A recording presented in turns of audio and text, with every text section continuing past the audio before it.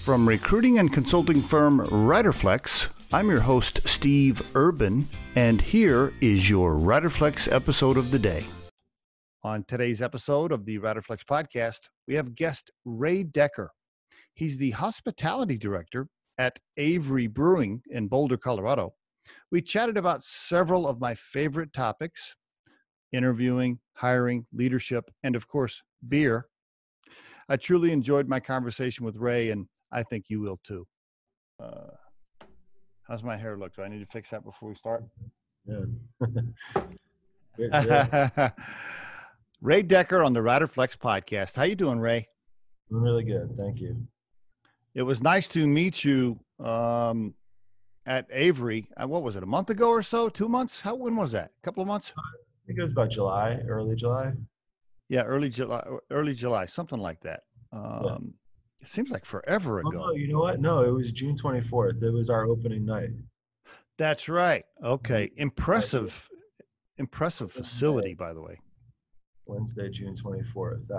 I'll remember that day for a long time. Right, because that was your opening day from COVID. Yeah. How long had you been closed? We closed March, the Friday the 13th, March.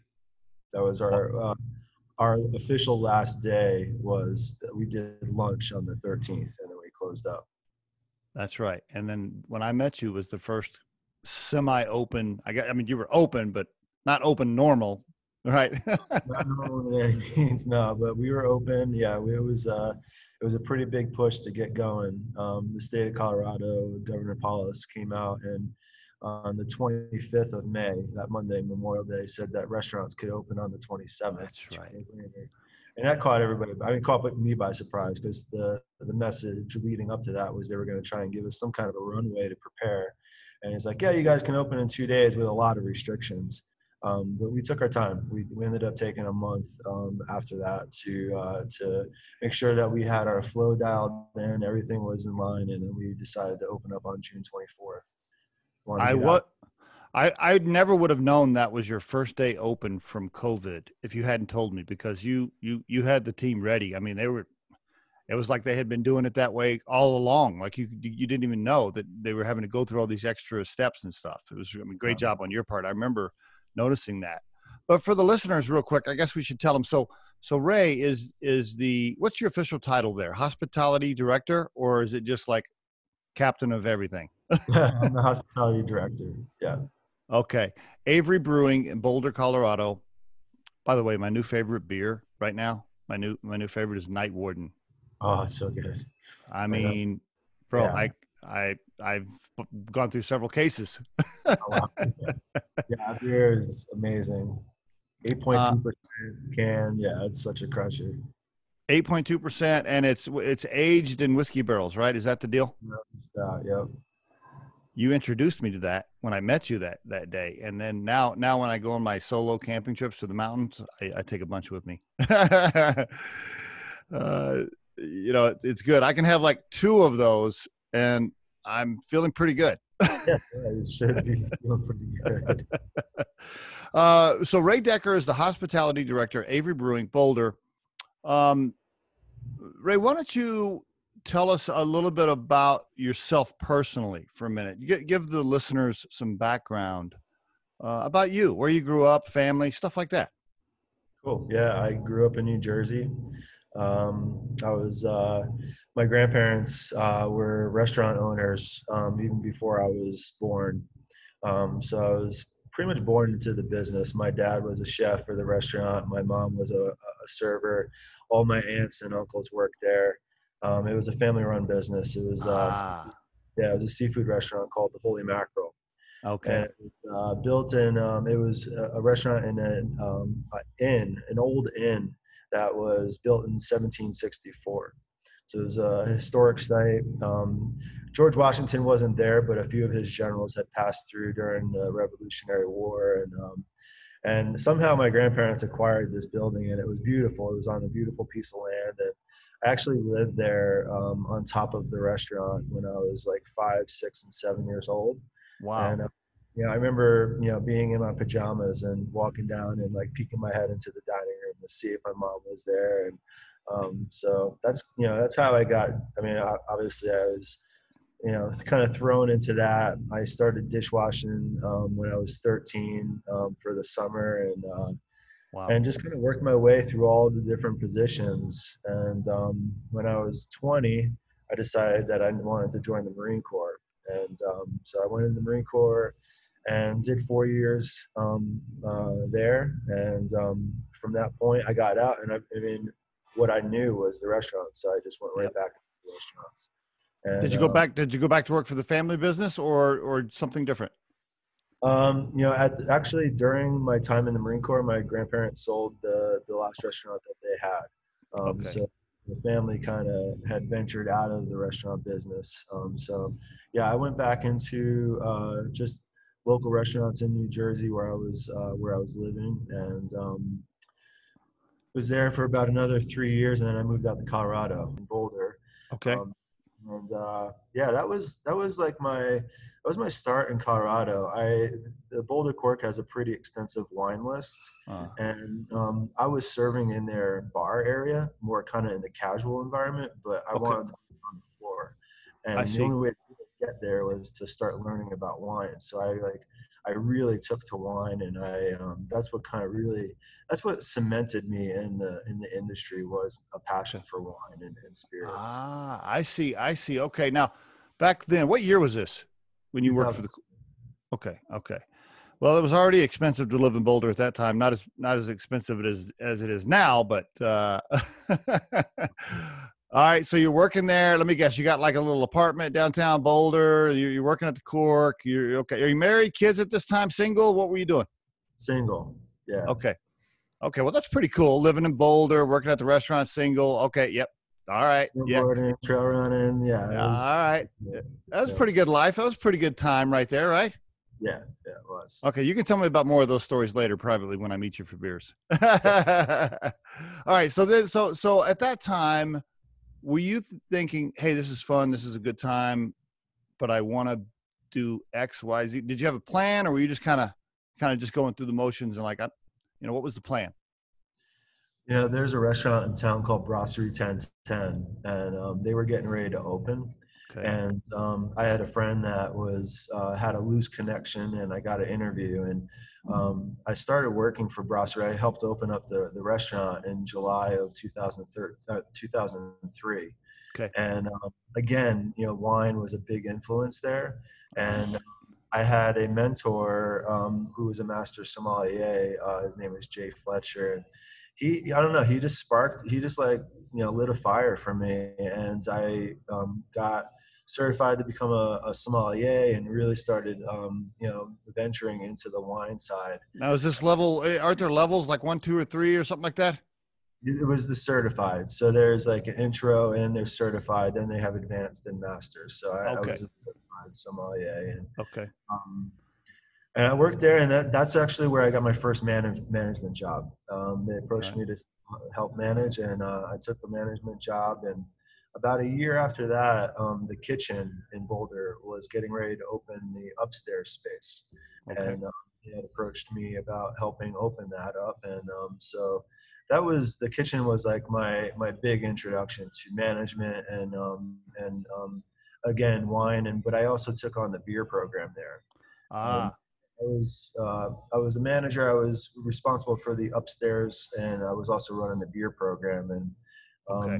I changed it from a macro driven list to, well, I mean, this is 2005, 2006, and craft was just really starting to gain a stronghold. And that's actually where I met Adam Avery.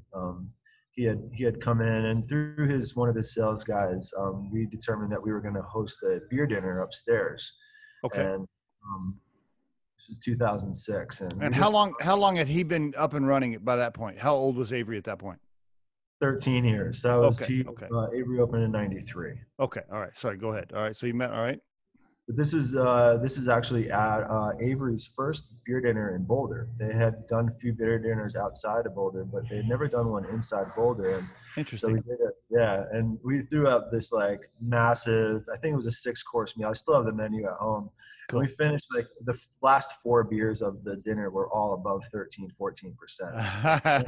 Just left hammered. Yeah. Cool. Um, and But that was your bond. That was your bonding moment with Adam. That that was it. was it. Yeah. Gotcha. How long after that before he was like, "Hey, bro, I need you to come over here and help me"? How long did that take? That was 8 years.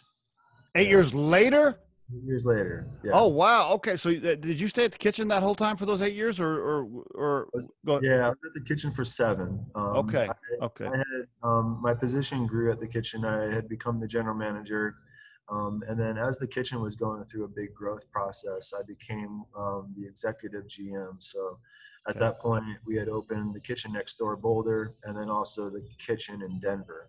And I helped open all of those restaurants, but I was also then managing the GMs for those locations.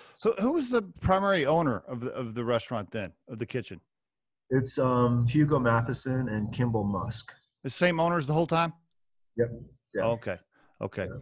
All right. So great run there, and kept moving up, kept learning, kept getting promotions. I mean, developing your leadership skills. I mean, great experience, fantastic experience. By the way, lots of nights and weekends, man. I don't know how you guys do it in the restaurant industry. I mean, that's just a different life. That's a ton of sacrifice. Yeah. Yeah, at that time I didn't have a boy, and so yeah, it was definitely weighted to the 2 a.m., 3 a.m.s. They definitely take a toll. Okay, so no, you at that time you weren't married, no kids, none of that. No, I got married towards the end of the kitchen run, and actually having my son was the catalyst for me leaving the kitchen. He was born in October of 2012, Okay. and we left the kitchen in that November. And, Because you're like, I just can't. This is just. I mean, this is great, but it's not for family life. I can't miss. Yeah, exactly. That was my feeling. It was like I had an opportunity to be a stay-at-home dad, and I did that for a few months. Oh, sweet. Okay. All right. Well, yeah. Wow. You were like, oh, this is awesome. It's Saturday at 6 p.m. and I'm not in a restaurant. That's weird.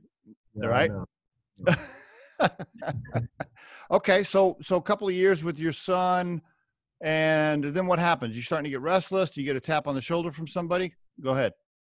Yeah, my wife at the time, we're no longer together, but we were down, she was working down in Florida and in the Tampa area, and we had a conversation. We went out to dinner one night, and we were set to leave Florida the next morning. And we were having a conversation. I'm like, when we get back home, I'm gonna start putting the resume together. I'm just feeling, I need to get back out. And I'm also, my son's name is Duke. I was like, I feel like Duke is needing more social environment than just his dad, And so the next morning we were driving the 4 out to Orlando, and my phone started ringing, and it was Adam Avery. And he's like, hey, that project we've been trying to get going for the last 3 years? I was like, yeah. He's like, well, we just broke ground. We should talk. And is this the new facility that I met you at, or? Yeah. Okay. I mean, just randomly, I'm like, wow. Before I'm like, I'm getting the resume out when we get home, and Adam calls me on my way to the airport. Wow. Okay. That's all right. That's a sign, right? That's a sign.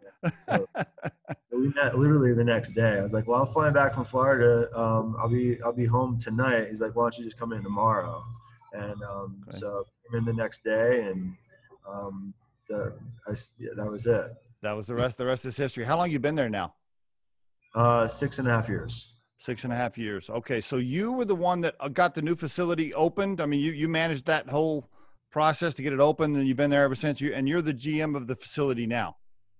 How does that? Okay. Yeah. So I'm the hospitality director, and my role is I'm responsible for the guest experience, and that.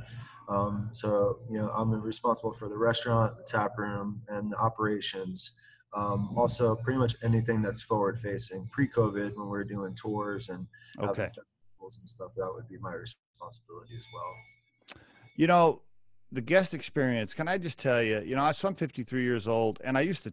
Before I started Riderflex, I used to just travel for business just constantly, right? So I don't even know how many restaurants and bars I've been in my life, thousands, right? And as you get older and you travel a lot, you get super critical of service and food and the environment. You just, if you get to be my age and you've traveled your whole life, as soon as you walk into a location, you're immediately making judgments on every little thing, right? At least I was always. And man, when I was at Avery that day and I met you, there was just such a relaxing, calm, friendly, authentic, genuine feel like about it. That's my best way to describe it. Even when I met you, you were just super welcoming. I guess maybe is another good word. Like, you were just super real. It wasn't fake. It wasn't like you weren't. It just felt like I was just like, man, I just met this guy like 3 minutes ago. I feel like I've known him for 2 years. This is pretty cool. I mean, seriously. And you were making sure. By the way, that's another thing. Restaurant owners and or the GMs of facilities or locations, if they'll just work the audience a little bit, if they'll just come out and just visit with people, I mean, that is so magical. I'm always blown away by general managers and owners that don't come out into the crowd and just visit with guests. I mean, that is a huge thing.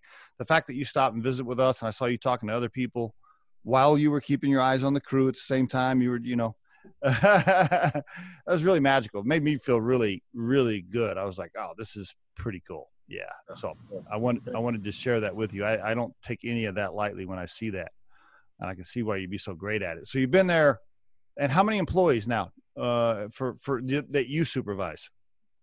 Right now we have about 60. 60 employees. Wow. Do they get to drink during their shifts? No, not anymore. We used to, if you were an employee on the floor, we would let you have a couple of tasters of beer throughout, and it was a manager led. We call them prees, like they're little 5-ounce pours. Okay. And once we get through with a big push, or it's like, all right, let's breathe a little bit. We would pour free, and it would be a management led, and we'd always try and make it some kind of educational purpose. Yeah. But since coming back from COVID, we are now our prees are like root beers and cream sodas. What now? Is there a tie to COVID for that change, or you just thought now's a good time to change that? I think a little bit of both. Yeah. Just okay. I think it was a good opportunity to just change it, and not that it was unhealthy, but I think it's probably a little healthier with. It's interesting you bring that topic up. That's another thing that I have always noticed about bars. I've always thought it's kind of cool. It's somewhat cool when the bartender will take a shot with you and your buddy. You're talking about something, and this bartender comes over and takes a shot. That's kind of cool. But as a guest, I always thought, maybe other people don't think this way. As a guest, like if my bartender is showing signs of being too tipsy, or they're slurring their words, or I can tell that the alcohol's affected them, that's an immediate turnoff for me. That's an immediate turnoff for me. Yeah, you feel the same way? Yeah, for sure. Immediate turnoff. It's just that's not acceptable. Yeah, I totally agree. And that's where that vibe is cool, but I mean, in a setting like what we're trying to create, it's just not acceptable. Yeah, I totally agree. And I always thought that was a conflict in my head, because I would know bartenders that would do that, and in the moment when they're doing the shot with you, you're like, oh yeah, you're kind of high fiving, and then later you're like, okay, yeah, I don't like you like that. Go back to being a regular bartender. You do such a great job with two things that I noticed. You talked to me about super low turnover. I just assumed that do you call them waiters, waitresses, beer? What do you call them? What's their title? The people that serve the beer to the plate to the patrons. Servers and service. And, yeah, I mean, our team is very flexible. You could be bartending today, you could be serving, be hosting the next day. So we try and keep everybody at a similar level, so that we have a lot of flexibility, with moving people around. That's a good idea. Well, I just assumed that would be a high turnover job, but you were telling me about the super low turnover, which I was shocked by, which speaks to all kinds of stuff: the environment, the culture you're building there, your leadership, the pay, the benefits, it all wraps up together. Talk to me a little bit about that. I mean, what do you contribute to this low turnover? How are you doing that? I think there's if you were to poll the staff on why they stay or Yeah. what makes Yeah. Avery special, I think you would get a very consistent thread around the word family. Okay. There's a very tight knit group, and when people join, I think um, there's a very just family driven atmosphere, and I think people just really appreciate the level of awareness and appreciation. And we focus on it. We focus on just sharing that and making it a part of our day. Mm. So I think that's definitely a big driver. And I think that Avery as a company if you were to poll Avery's employees, the entire company, I think that that's a very similar cultural thread. Is there's this family feel, and so I think that's definitely a backbone to what keeps people here and people excited to want to continue working here. Is the family feel? Would you to go a level deeper on that? Is that things like you're going out of your way to make sure you care about them as a person, not just an employee, and helping them through? Is that example? Yep, I think so. Yeah. Um, yeah, there's a lot of examples, especially over this last year. I mean, if somebody is in a rough spot or something's going on in their life, I mean, I think that especially on our side, I mean, I definitely I can speak to what we do, but we bend over to make sure that our team is in good shape, and if they need space, they need time, or whatever it is, we'll do whatever it takes to make sure that they're being taken care of. That's really awesome. I've told this story on a podcast before, but yeah, if you just go the extra mile to take care of the employees in times of need, you can lock them in for life. A lot of times, I went through a divorce too from my first wife, and I was in a very rough situation where I had just been divorced. My ex-wife had just left me, and I was living in Texas in this little tiny trailer house. It's poor as shit. I didn't have any money, and my wife had took anything we did have, which wasn't much. And my boss at the time, he overheard somebody talking about my situation. And so he found out what my situation was. We were closing down a retail store. And the retail store, like a little small boutique retail store, it was a music retail store back when you had to go to brick and mortar store to buy music before downloading. Anyway, the back of the store had like a little break table, a little microwave, a little mini refrigerator, like where employees would go for break and stuff, and a couple of little chairs and stuff. He rented a U-Haul that day and drove it up to the facility and followed me home and gave me all that stuff for my little trailer house, because I didn't have any furniture. I mean, I had nothing. Yeah. And he helped, and he unloaded. And from that day on, I was like, okay, I will kill for this guy. Like, I will die for this guy. Like, I will never leave this guy. Right. It's the little stuff like that, right? That if you just do for the employees at the right time, it really does mean a lot. And it means more than just how much they're making an hour, right? I mean, it really does. Yeah. Did that come from Adam and you both, and just the entire leadership team? Has that been driven down from the top, that kind of atmosphere? Yeah, I mean, I think on the restaurant side, that's just it's part of, I think, my nature. Just growing up with my family.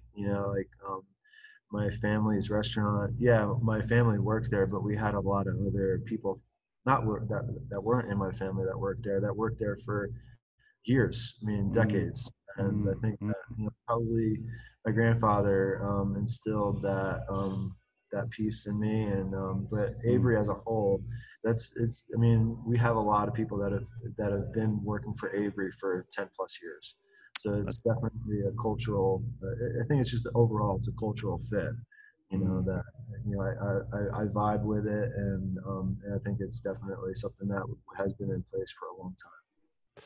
That's fantastic. What a wonderful atmosphere to be in. Plus, you get to be around beer, which is cool. Yeah. I mean, Good beer. Really good beer. Really good beer, right? I mean, when I was growing up, I thought to myself, the two coolest companies to work for would be like a beer, wine and spirits company or music retail. I was like, I wanted to work for one of those. Yeah. Well, what's better than one of those? I don't know. I couldn't think of anything when I was younger. We're recording this episode on the 20th of August, 2020. So for the listeners that might hear this a year from now, 2 years from now, whatever, we're in the middle of this COVID deal. Managing a facility like you're doing on a regular day is a tough job with 60 employees. Then you throw in, oh, we got to be closed for 2 months, but hey, let's still make sure we somehow meet our numbers and, budgeting, cash flow, payroll, and then we're going to reopen. And when we do reopen, we got to have all these new rules and we got to protect everybody. I mean, bro, can you just tell me what life's been like a little bit over the last couple of months? The roller coaster. Yeah, I mean, when we closed down the 13th, I think this is where our parent company now comes into play, Mal San Miguel out of Spain. Okay. We closed on the 13th, and it came so fast. I mean, it came fast for everybody. We had a big shareholder meeting. I think it was the 11th, the 10th or the 11th that week, Tuesday, Wednesday, and COVID was brought up, but it wasn't like a driving force in this meeting. And all of a sudden on the Thursday, the 12th, we had an emergency exec meeting and we're like, what's going on? Holy cow, we're going to have to shut down. Wow. And we ended up pulling that trigger on Friday. When we pulled the trigger, we said that we would pay our front of house hourly staff for 2 weeks with what they averaged. Good. The previous, I think year to date. So it wasn't like, yeah, we'll pay them minimum wage for 2 weeks. It was like we paid them what they averaged since year to date. And that did they make that decision knowing that the PPP loan for payroll coverage was going to be passed by the government, or they made that decision even before that? Before it. And this was we shut down probably 3 to 4 days. I mean, Governor Pauls came out and everything was shut down on the 17th. That's right. We shut down a good 3 to 4 days ahead of a lot of restaurants and businesses. And we didn't have that knowledge. And actually, we didn't qualify for that loan because of our parent company is that. That's right. Okay. Yeah. Interesting. Wow. Well, they really stepped up. Wow. Man, that's huge. That's huge. Talk about, again, like tenure and keeping people. I mean, I think that was, I mean, I get a little emotional around it because I believe it.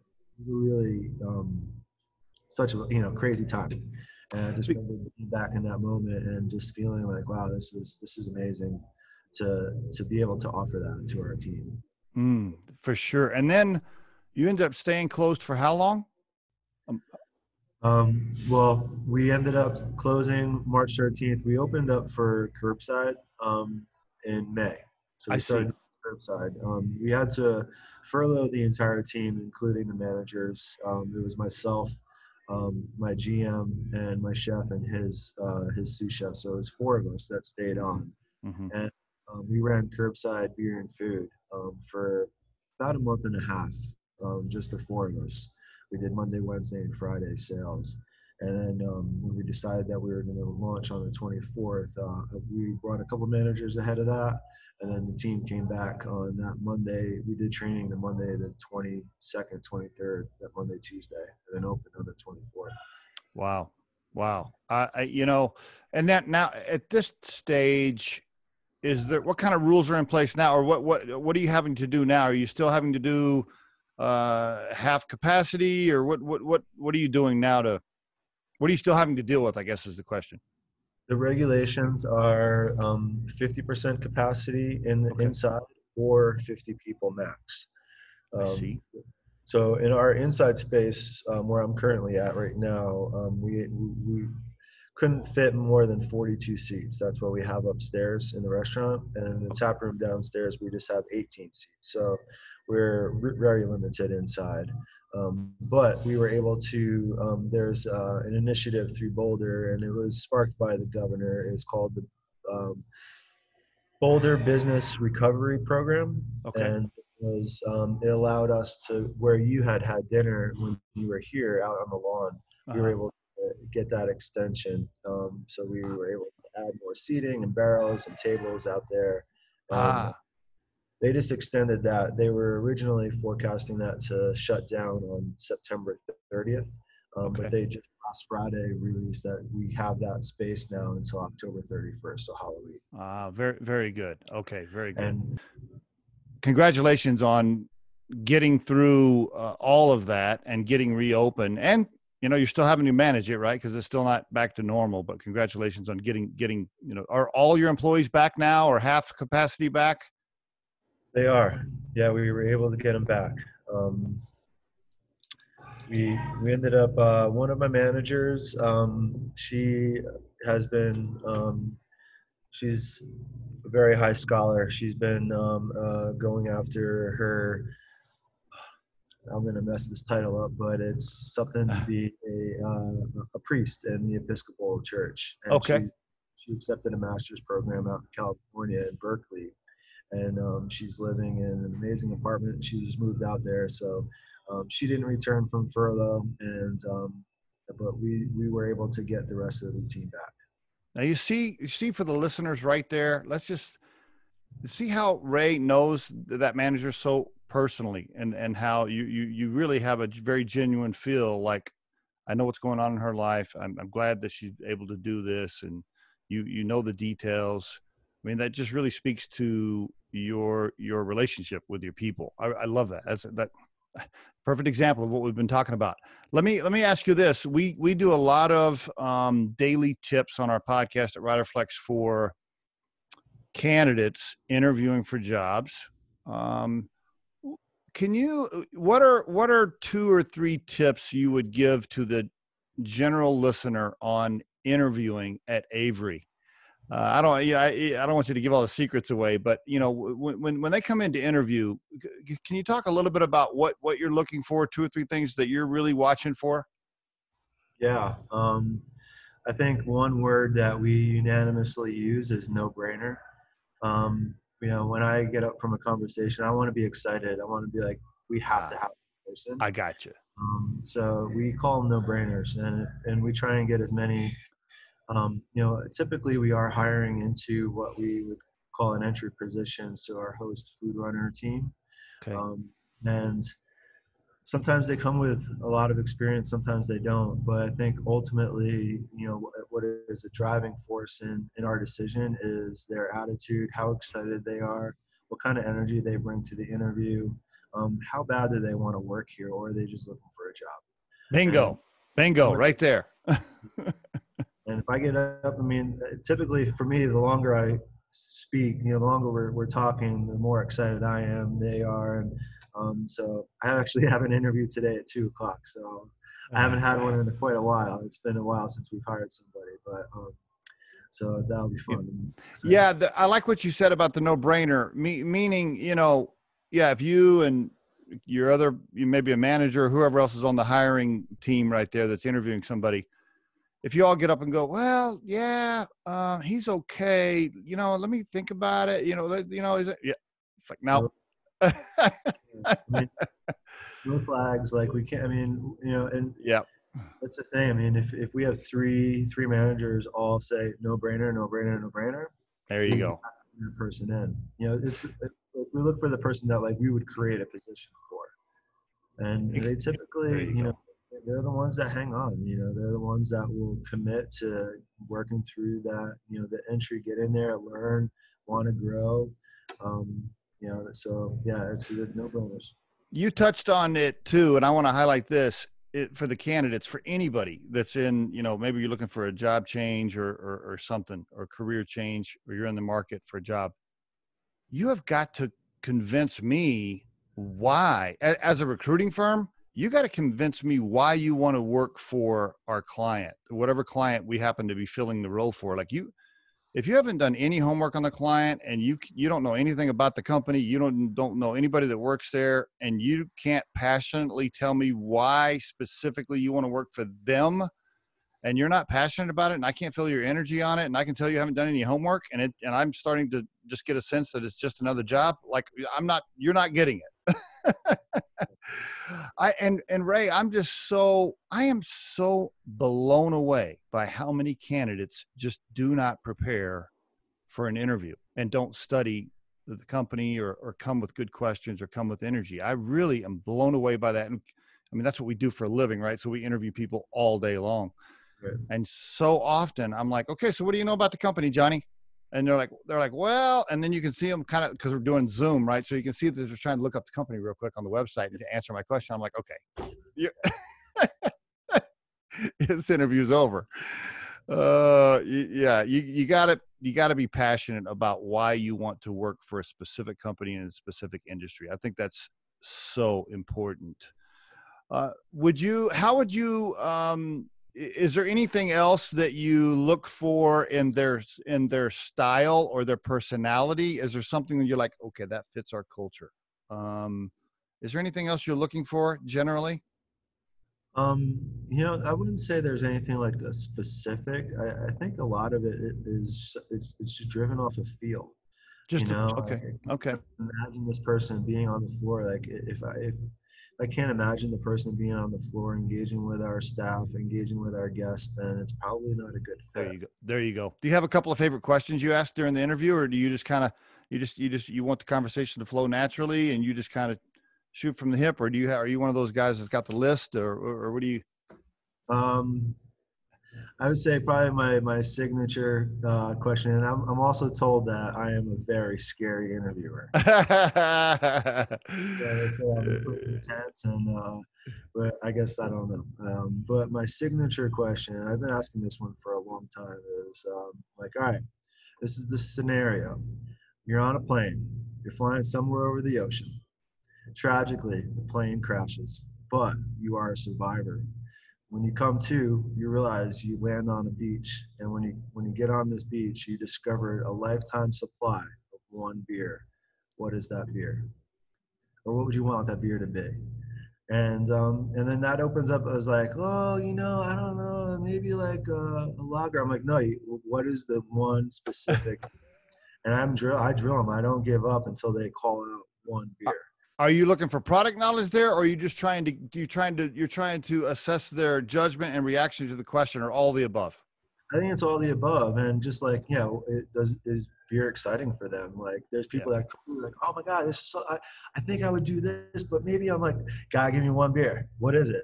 And then when they finally give me the beer, then I'm like, all right, cool. I'm sitting at your bar. What would you recommend me? And then I ask them to describe the beer. I'm like, all right, talk about the beer. Why do you love it so much? Why would this be one beer? Oh, good.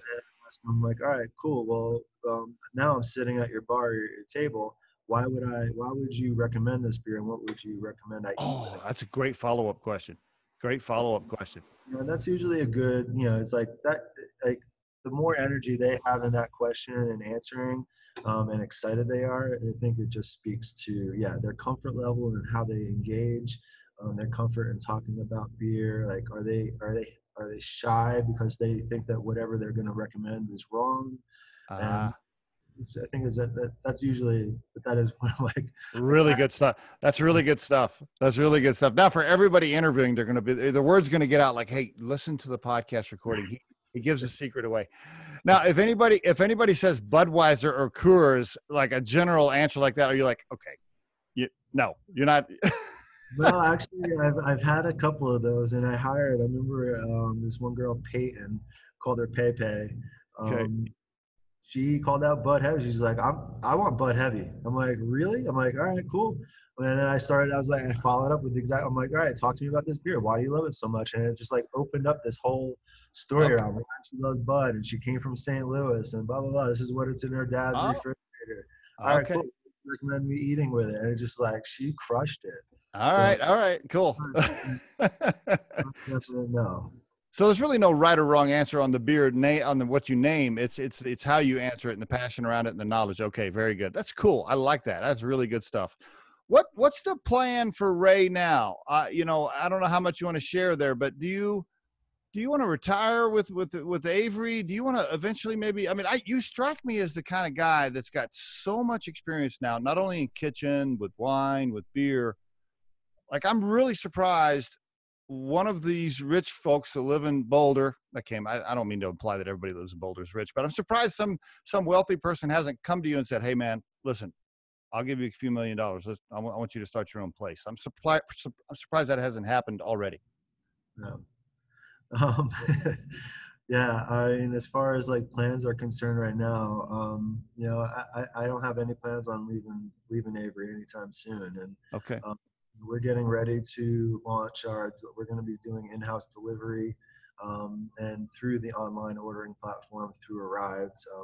I know that you were talking with David, but Yes. and just think, just what are we going to do, when it starts getting cold out, and, just, Oh, preparing for some pretty potential big pivots. And so I think that's what my focus is on right now. And just, thinking about this next year and how we can continue growing. you know, I really, truly miss just going down to the tavern, local tavern where my buddies hang out, and just walking into sitting down at the bar Mm. and just shooting the shit and just visiting with them in a regular environment where we're not having to, it's not weird or awkward or something or whatever. Like I just really miss that, man. I don't know any other way to talk about any other way to express it. Just it's a big piece that is not there right now, and yeah, it's just hard to say how long it's going to take before that comes back. I But know, right? with you, it's tough. It's really, I miss on being on our side too. I miss having people like yourself come in, and that's the deal. They come in and they hang out, they engage with the staff, and it's a great energy and it's a missing piece for sure. yes, I really miss it. Yeah. I always tell people like, I'm pretty sure we weren't meant to live in caves. Like we're social creatures. We want to socialize. We gotta get out there, right? And so, yeah, I really miss that. You can I guess in today's world, you can go to a restaurant, you can set it like a high top or whatever, maybe near the bar, but you can't just meet your buddy and belly up to the bar and watch the game, talk about sports and chicks and all the rest of it. uh, yeah, I'll be glad when we're past all this, my friend. I'm sure you will be too. Yeah, very much. Yeah. Two last questions. We're almost out of time. If you could call the young man in Jersey right before he signed up for the Marine Corps, what would you tell him today? Man, that's a tough question. It's a good question. Let's see. I would say don't be afraid to look for the opportunities and seize them when they present themselves. And just, I think, yeah, always look for the opportunities. Okay. And, Okay. All right. Very good. Very good. I said two more. I got two more questions. Have you read the book Kitchen Confidential from Anthony Bourdain? have not. No, I Oh, own it. I have not read it. Yeah, I I'm will. now that surprises me. You're a restaurant guy. I figured. I know. Because the reason I'm asking you that is because there's stories in there from him that I'm guessing you that have been through, like all the little kitchen stories and all that, you know. By the way, anytime I'm interviewing as a recruiting firm, if I see a guy's resume and it says I was a line cook for this many years, and then I paid my way through school, and then I was a line cook, and then I was a waitress, and blah blah blah. I'm like, okay, I automatically have respect for this person because that is a tough ass job with lots of hours, and you got to learn all the people skills that it requires in the kitchen and out in the front end in front of customers. I mean, there's just so many soft skills that are developed through that experience. So anytime I see that on somebody's resume where they say they have something like that, I'm like, okay, this person right here, you know.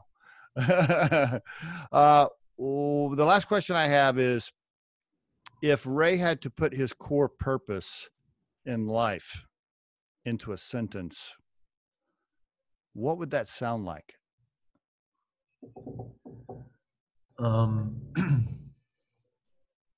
core purpose in a sentence. I would say,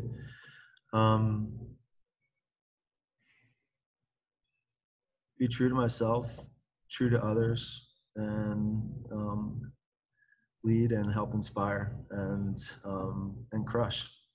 Just Well, you're doing all those things right now, my friend. you gotta always crush. Is that a word? Is that a buzzword? Is that a buzzword for the Avery team, crush? I would say it's probably it's a word I use very often. Okay. Probably I use it in just about every email I send out to the team. Oh, really? I use it in a different way, like may the winds of crush, get going. I don't know. It's I like that. Oh, I like that. Okay. Yeah, I like that. The winds of crush. Where'd that come from? That's a good one. For a long time. We pre-COVID, we would have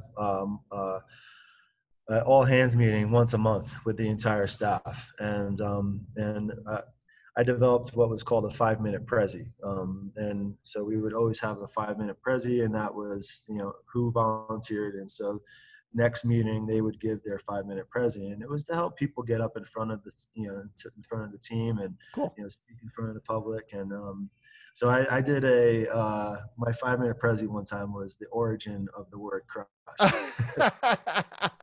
Oh man, that's enough. You got to come back on the show now. We're going to talk about crush for 30 minutes. That's a good one.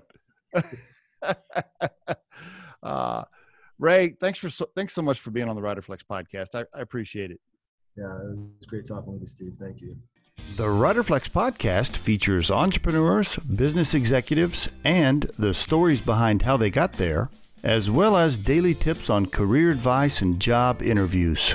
Our show can be heard just about anywhere these days, but you can visit riderflex.com and click on the podcast page to hear all the previous episodes and learn more about the recruiting and consulting services we provide. Contact us at the email address info@riderflex.com or 888-964-5876. Thanks so much for listening, and if you enjoy our show, please be sure to subscribe to our channel and like the episodes.